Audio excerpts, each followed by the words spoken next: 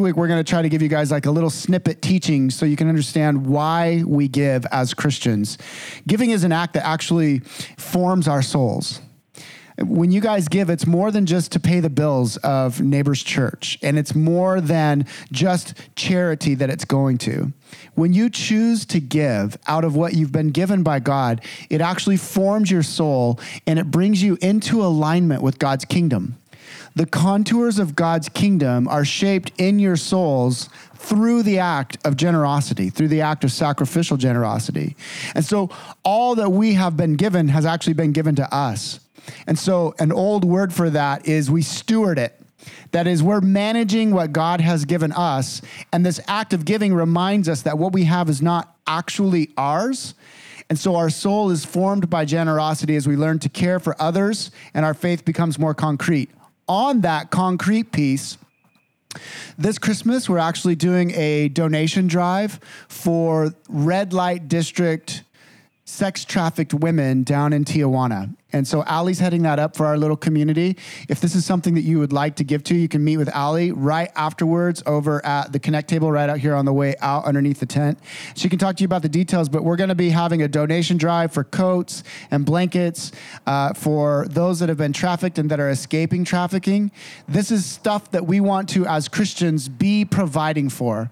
We who have been privileged with so much can provide for those who have not been protected, who have been unjustly treated, and we can be the hands and feet of Jesus in this way. So let me pray for our giving this morning. Father, thank you so much. And you know what we need as a church plant. You know what these women need. You know what this broken and unequal world needs. And the church exists as a community of equality and a community of generosity. And so I pray, Holy Spirit, that you would form these souls, that they would take that step of radical faith, and that they would deposit those treasures in heaven, not seeking treasures in this world where moth and rust destroy, but truly rewards in the kingdom come. And in so doing, Father, may their gifts bring about this church's thriving, that we might become a self-sustaining, multiplying, thriving community, caring for one another, but even more importantly, caring for those who have less than us, that we might concretely, tangibly give to those who have less, and let humanity come just one step further, incrementally one step further into a place of equality, where each person experiences their dignity and their wholeness as image bearers in you. In Jesus' name, and all of God's people said, amen. A couple other just quick announcements for you guys. It's really important if you're new to the church that you get involved in a community right now. We're going to be multiplying our communities in January. So right now we're just packing our communities out. And so if you would, the community leaders that are here, which is myself, Kim and Tom, and is Sarah here? Yes. Could you guys just stand real quick so that everybody can see you? Yes.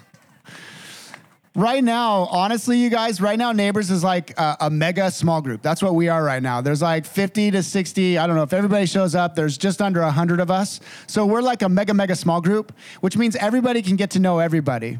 And it's so important. I stress this every week, that you get involved in a community, and they are going to be packed out. They're super full. Our group has like 30 people in it. It's ridiculous. But we're going to multiply in January. So right now, just brave the awkward moment of talking to somebody that you don't know and going into their home. We're meeting outside during COVID, all of these things. It's so vital. In January, we're actually going to do an entire series called Practicing Presence. Presence with God, presence with each other, and presence with the world. All of these types of things are going to be built into the DNA of our church plant. Two other quick announcements. Christmas Eve is coming, and we're going to be celebrating with our sending church, Park Hill. We'll be down in Point Loma with Park Hill. So Evan and myself and Shua and the crew, we're all going to get together as one big happy family. Think Christmas carols and candles, and we're in San Diego, so you wear light sweaters, all of those types of things. It's going to be amazing. And then also, just to get onto the calendar, at the end of December, we're going to be doing a church-wide Sabbath to kind of recuperate from 2020 and take a big, deep breath as we step into 2021. More details on that to follow. If you've turned in your Bibles to John chapter 7, I'll give us a quick prayer and ask the Holy Spirit to come and anoint these words. And for the teaching to really sink in deep, let me just start with this question. Do you feel utterly satisfied today? Or don't gloss over the question. Just allow the Holy Spirit to ask you, are you perfectly at peace today? Do you feel like your life is overflowing? My dear friend, as you're asking yourself that question and the Spirit is just communing with you, the promise of Jesus is that your life would literally be non-anxious, overflowing, full of peace, lavishly, joyfully lived. That's what this text is about today. Holy Spirit, come. Holy Spirit, anoint. Holy Spirit, fill. Gracious Creator, be our God today. We open ourselves to you. We listen to you. We yield our hearts to you.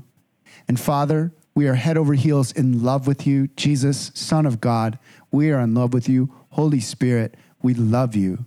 Be with us now in Jesus' name. Amen.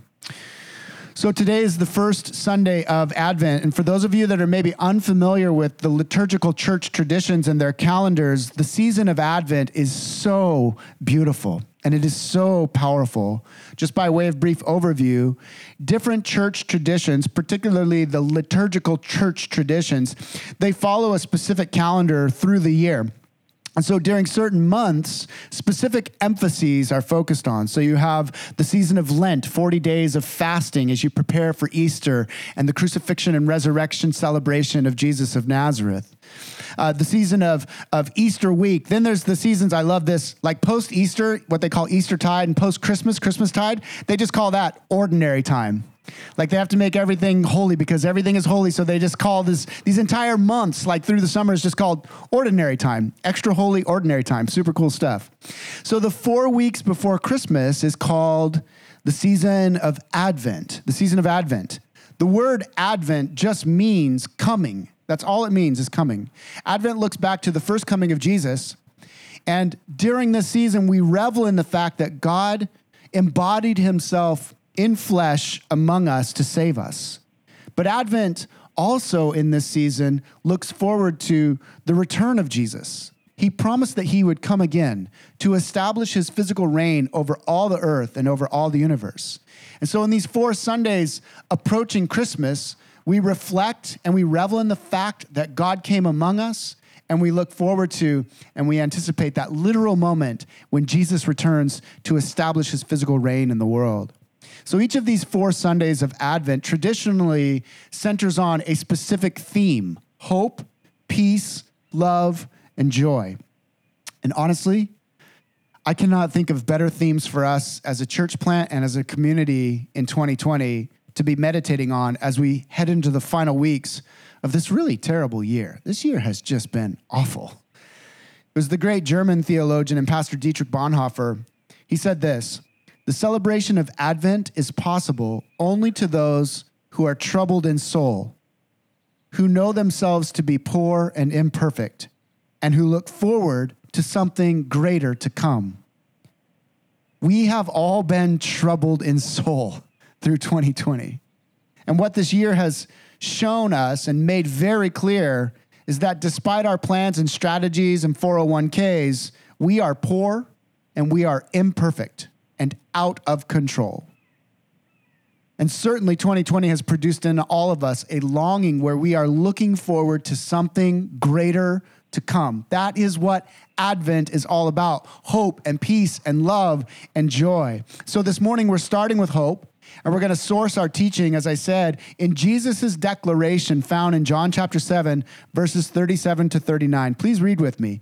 John chapter 7, verses 37 to 39. On the last and greatest day of the festival, Jesus stood and said in a loud voice, "Let anyone who is thirsty come to me and drink. Whoever believes in me, as Scripture has said, rivers of living water will flow from within them." Now by this, he meant the Spirit, whom those who believed in him were later to receive. Up to that time, the Spirit had not been given, since Jesus had not been glorified. I grew up in southern Idaho. Southern Idaho is high, arid desert. Most of us, when we think of Idaho, we think of beautiful alpine lakes and green, lush pine forests. That's where my brother is in Coeur d'Alene. That's northern Idaho. I grew up 10 hours south of there. And so you need to think bleak, bland colors, endless expanses covered in sagebrush and yellow cheatgrass, relatively flat land with the mountains way off in the distance, tons of coyotes, like coyotes everywhere, and very little green due to lack of water. Water in southern Idaho, because it is a high arid desert, is a precious commodity. But where you find water in the deserts of southern Idaho, you find literal miracles. I specifically grew up in an area called the Magic Valley.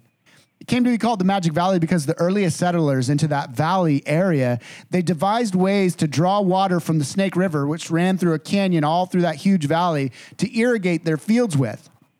And in so doing, these bleak deserts were transformed into these incredibly fruitful crops and lands of abundance. And honestly, when you're flying into southern Idaho, like in the spring and all the crops are just now starting to come up, it is bizarre. It is magical looking. You have this bleak desert, like expansive desert. And then right in the center of these valleys are these huge swaths of green and lush, vibrant, fruitful crops.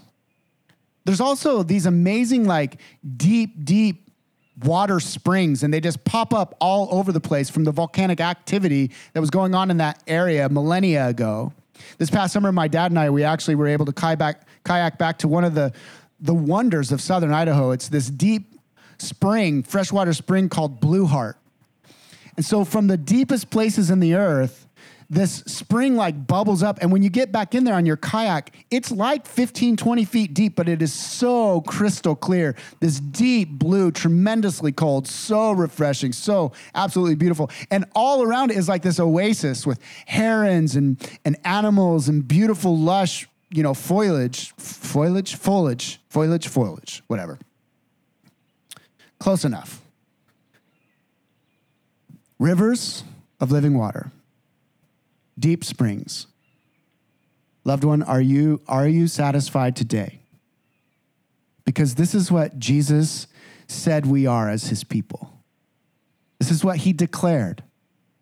Jesus said that as believers, out of our innermost being would flow rivers of living water.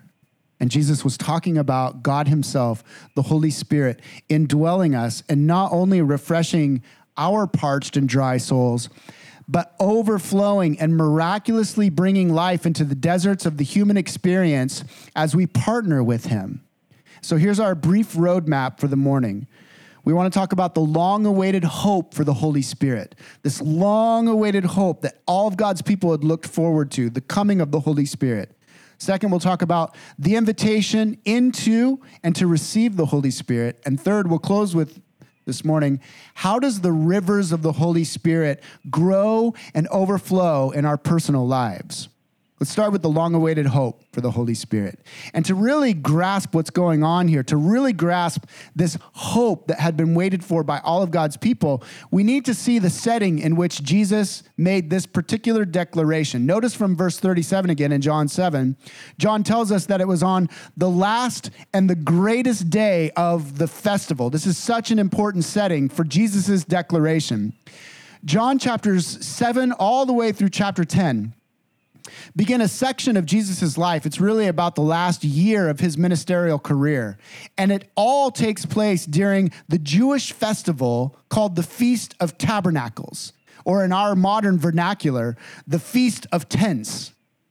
The Feast of Tents.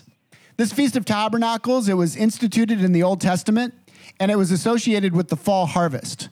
And so the feast would run for 7 days, and it was honestly the most popular of all the feasts. If you were a good little Jewish boy, you could not wait to get to Jerusalem in late October to celebrate the Feast of Tabernacles. It was like our Christmas expectation. It was like the end of the year celebration. And this feast commemorated the provision of God for his people in their wilderness wanderings through the book of Exodus and Numbers and Deuteronomy.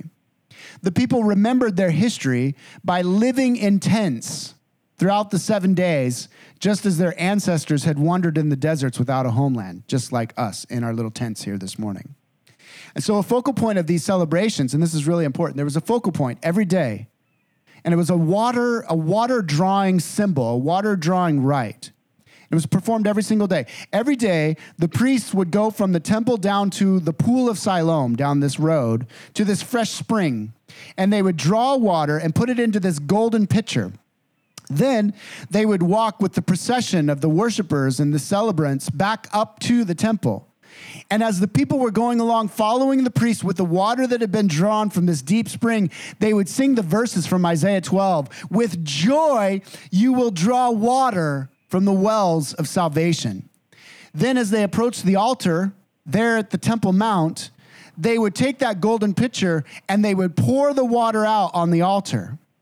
What they were doing here is they were symbolically every day remembering the times in the wilderness when God had provided for them water from the rock.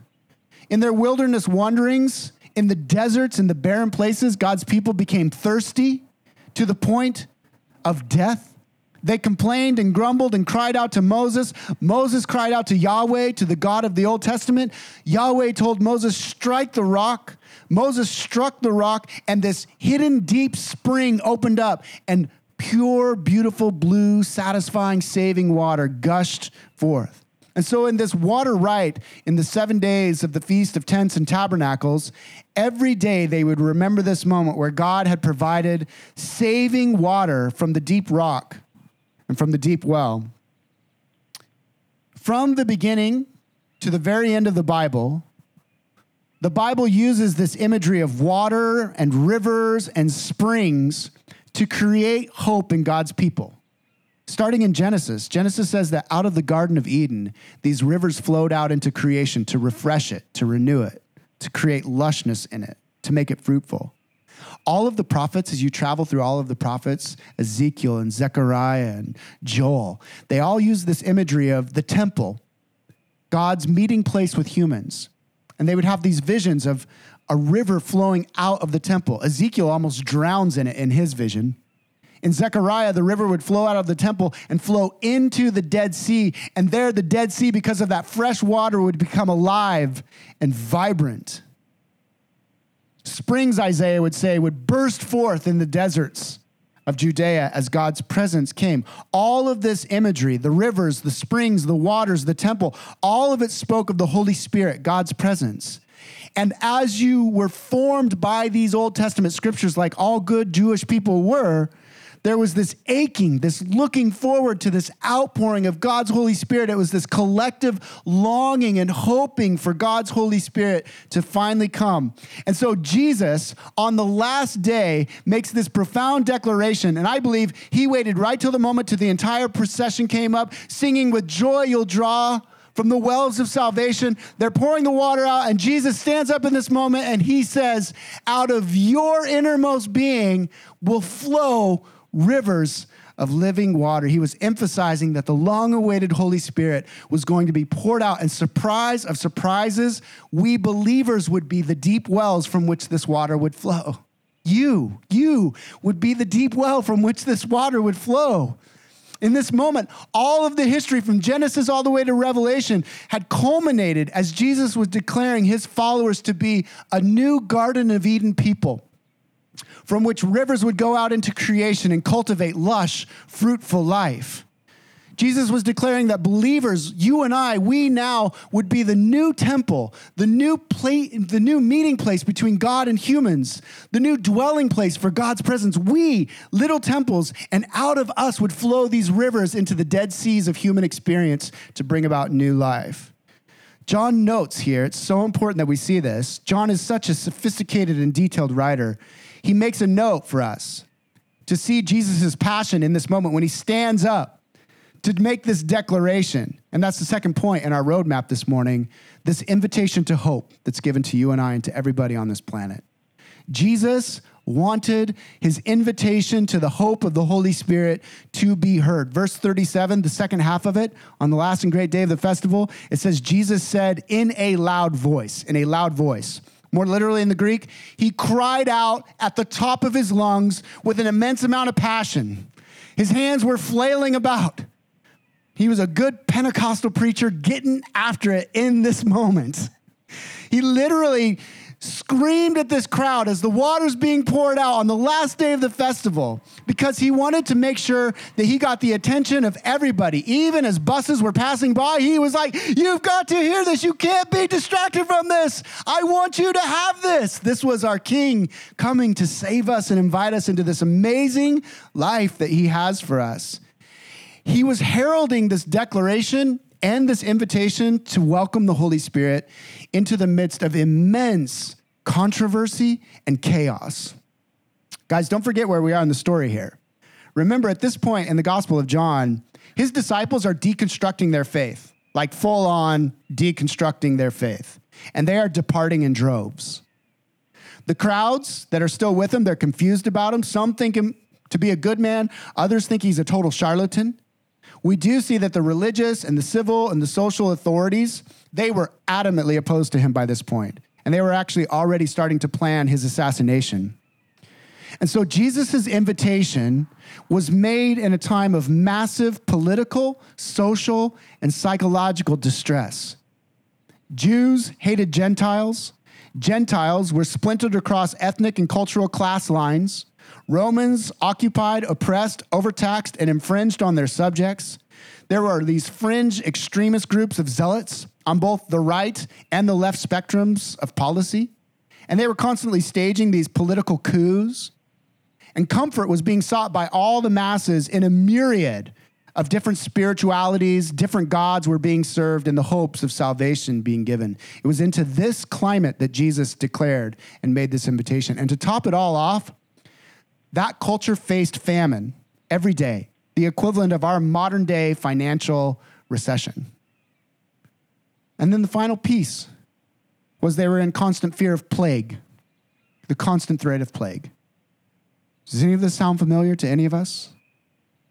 Ethnic divisions, social fabrics being torn apart, overbearing, tyrannical, I don't care where you are on the governmental spectrum, but dangerous government things happening. Plague, famine, financial recession. And so Jesus, in this critical moment, he stands with a loud voice and he said it. He cried out to penetrate all the chaos and the controversy that's just constantly in our ears. He did not want this invitation to be missed. What I love about Jesus is that this invitation was extended to every person within his hearing distance. This was an invitation for them to drink from an oasis and to become an oasis. Jesus was inviting everyone to be filled with his presence and become a source of miraculous, lush life. That's hard to say too. He spoke in a loud voice, though, not only, you guys, to penetrate the outward chaos and all the controversy and all the coups and all the politics. He was like, listen, there's an invitation. It wasn't only that. He knew he needed to penetrate really the inward cacophony of shame and condemnation that we all deal with. That sense of constant guilt and being wrong, not being good enough, not being beautiful enough, not being valuable enough. Jesus cried out in a loud voice, I want to invite you to no longer listen to those narratives. Saying no matter who you are or what background you come with, or no matter how broken or how hopeless or how angry or how afraid, Jesus' invitation would penetrate through all the noise of the cultural moment and our guilt-stained conscience. He would just penetrate through it to generate new hope, to break open the rock of our hearts and make our flesh soft, that we might become conduits of his presence, conduits of his grace, conduits of his love. Which brings us to our third and final point this morning. How, if we've heard the invitation of Jesus and we've said, I want that. I want fullness of life. I want to be a non-anxious presence. I want to have a smile on my face no matter what's going on around me or even no matter what's going on inside of me. How does this river of hope and the Holy Spirit, how does this river grow and how does this river come to overflow? We'll just work our text and wrap up with communion. First and foremost, we have to feel our thirst and let it drive us to Jesus. For it to overflow, you have to know you're thirsty. Jesus says, let anyone who is thirsty come and drink. Our bodies, and our need for water it's really without measure. It's without measure. We are, as Shua already said, primarily made of water. And so even subtle dehydration can make us feel hungry. It inhibits our brain function. It increases fatigue. It inflames our joints and tissues. It increases our blood pressure.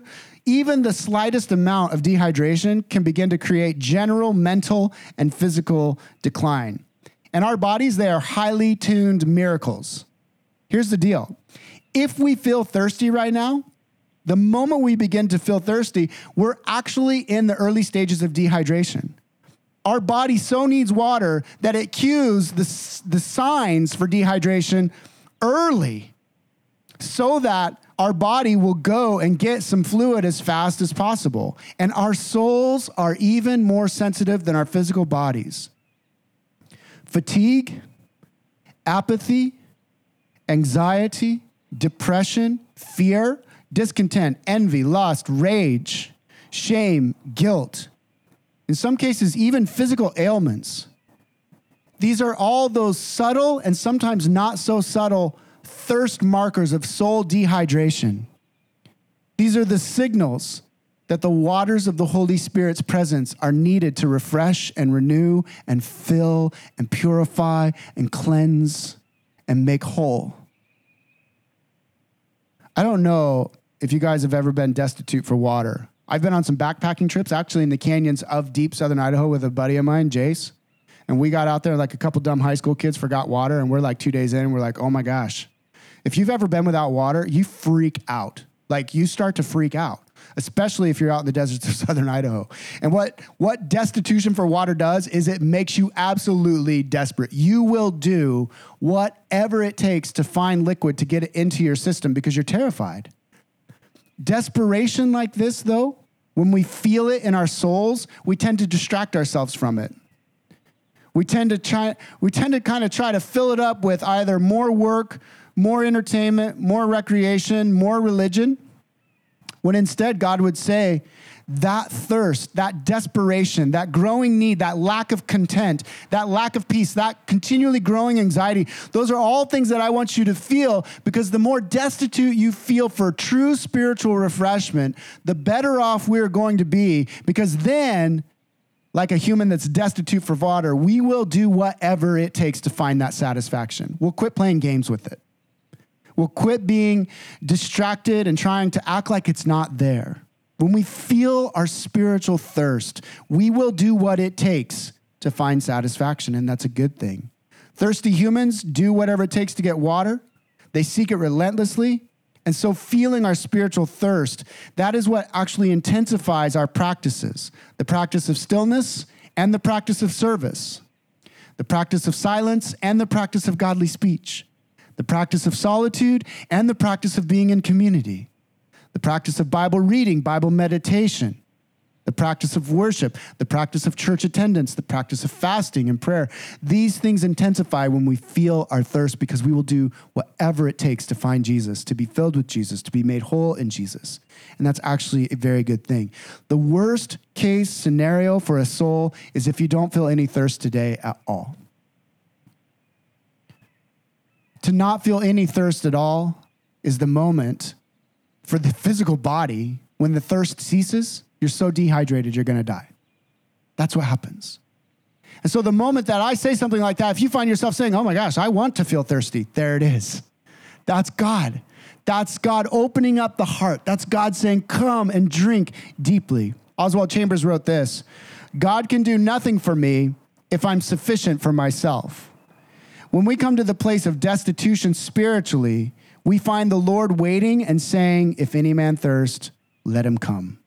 And so let's let the signs of spiritual thirst drive us to Jesus and into these practices, the practices that open up the flow of God's Holy Spirit in our lives. Second, the river grows and it overflows when we come to Jesus and we come to nothing else but Jesus as our hope.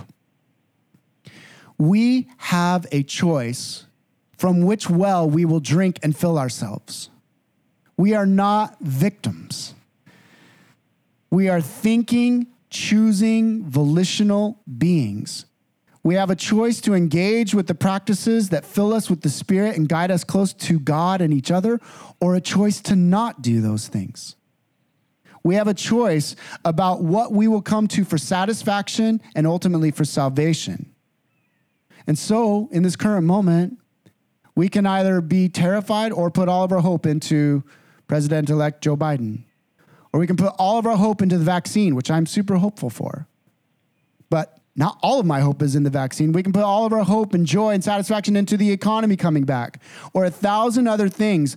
But all of those are empty or tainted or poisoned or toxic wells, because they cannot satisfy the human soul's thirst for union with God, to be those garden people walking with him in the cool of the day, to be the new temples, the dwelling place of God. None of those wells will ever satisfy and fill and overflow, as will union, intimate oneness with God. Therefore, in any and all circumstances, good, bad, beautiful, and ugly, we come to Jesus alone as our satisfaction and as our source of salvation. Again, Chambers, he's so helpful. He says, Jesus Christ knows our circumstances better than we do. And he says, we must not think about these things, these false sources of hope, new presidents, vaccines, more money, better relationships, maybe some fame. We must not think about these things to the point where they become the primary concern of our lives. Whenever there are competing concerns in our lives, be sure always to put your relationship to God first. Third, the river grows and overflows as we believe, You guys, this is so important. And at a church like Neighbors, this is like one of our key vision pieces, that you actually learn what belief means. Belief is more than just an intellectual decision to say, I believe Jesus rose from the dead. Belief is a lifelong process. Notice that Jesus says, it's not just from our brains that this flows. It's not just from decisions intellectually about Jesus from where all this joy comes. No, he says from our innermost being, these rivers will flow from the deepest parts of our volition, from the deepest parts of our will and desires, from the innermost parts of our being. Belief does begin with a choice about who Jesus is and a choice to surrender to him. But over time, incrementally, slowly but surely, belief begins to permeate the whole of our being, because belief is really an act of surrender. Belief is an act of yielding. Belief is an act of trusting. And over time, every facet of our existence incrementally surrenders more of our own will to the will of Jesus. Paul says in Romans chapter 5 that God's love has been poured out into our hearts through the Holy Spirit who has been given to us. And so belief is the willingness to let God carry us wherever he will, actively trusting in his loving intentions for our life. Psychiatrist Gerald May, he explains that we overflow by a spirit of willingness, a willingness to surrender, to relax our autonomy, to allow the God who is beyond us and the God who is now within us to rule our lives and destines as once we relied upon our own personal willpower. This necessarily, May says, this necessarily involves the most profound openness to love and an unending thirst for even more. We love, we are loved, and we reflect and manifest a love that is utterly beyond our capacity to will. So here, with our hearts and minds given in surrender, with the special courage that is born of true humility, with acceptance for ourselves and each other, that's where true hope is, May says. Finally, we'll close with this. For the river to grow and overflow, as we wrap up 2020 here in this Advent season, as we look forward to 2021, if Jesus does not return, for that river to grow and overflow, I would invite you to commit to 2021 being a year of just glorifying Jesus. Like full send. My team says that I say full send all the time. I'm an old bungee jumping, backcountry skiing, parachuting guy, and so full send was in my vocabulary from a very early age. But full send this year. Drinking deeply from the well of Jesus is your sole source of satisfaction and joy. This is your choice this year. right here as we wrap up this gnarly, gross year, 2020. Jesus wants to overflow and grow this river out of your innermost being. By this he meant the Spirit, verse 39 of John 7, whom those who believed in him were later to receive. Up to that time, the Spirit had not been given, since Jesus had not yet been glorified. God would go on to glorify Jesus after his death by raising him from the dead. And so on the cross, Jesus said, I thirst. It's one of the 7 statements of the cross. What Jesus did is he took on the ultimate thirst. He thirsted all the way to death in our place, so that we could then come and be free and drink eternally from the waters of the Holy Spirit, have been cleansed of our guilt or shame or fear. His love for us was so great. He said, I will take your thirst into myself. I will absorb those deserts, that full garden life might erupt out of you. And because of the cross and forgiveness and grace, and because of the resurrection, we now honor Jesus. We publicly declare our devotion to him. This is what it means to glorify him. We pledge our allegiance to Jesus. If we wrap up 2020 and we seek this growing, overflowing presence of the rivers of God's Holy Spirit coming out of us, then we make 2021 a year to publicly declare our devotion and our allegiance to him, to honor him in all that we do, to glorify him. And this is the fundamental emphasis of the Holy Spirit. The Holy Spirit makes much of Jesus' work on the cross, his resurrection, and his coming reign. And so to overflow with that river of love is for this year for us to say, I'm going to live my life for Jesus' glory alone.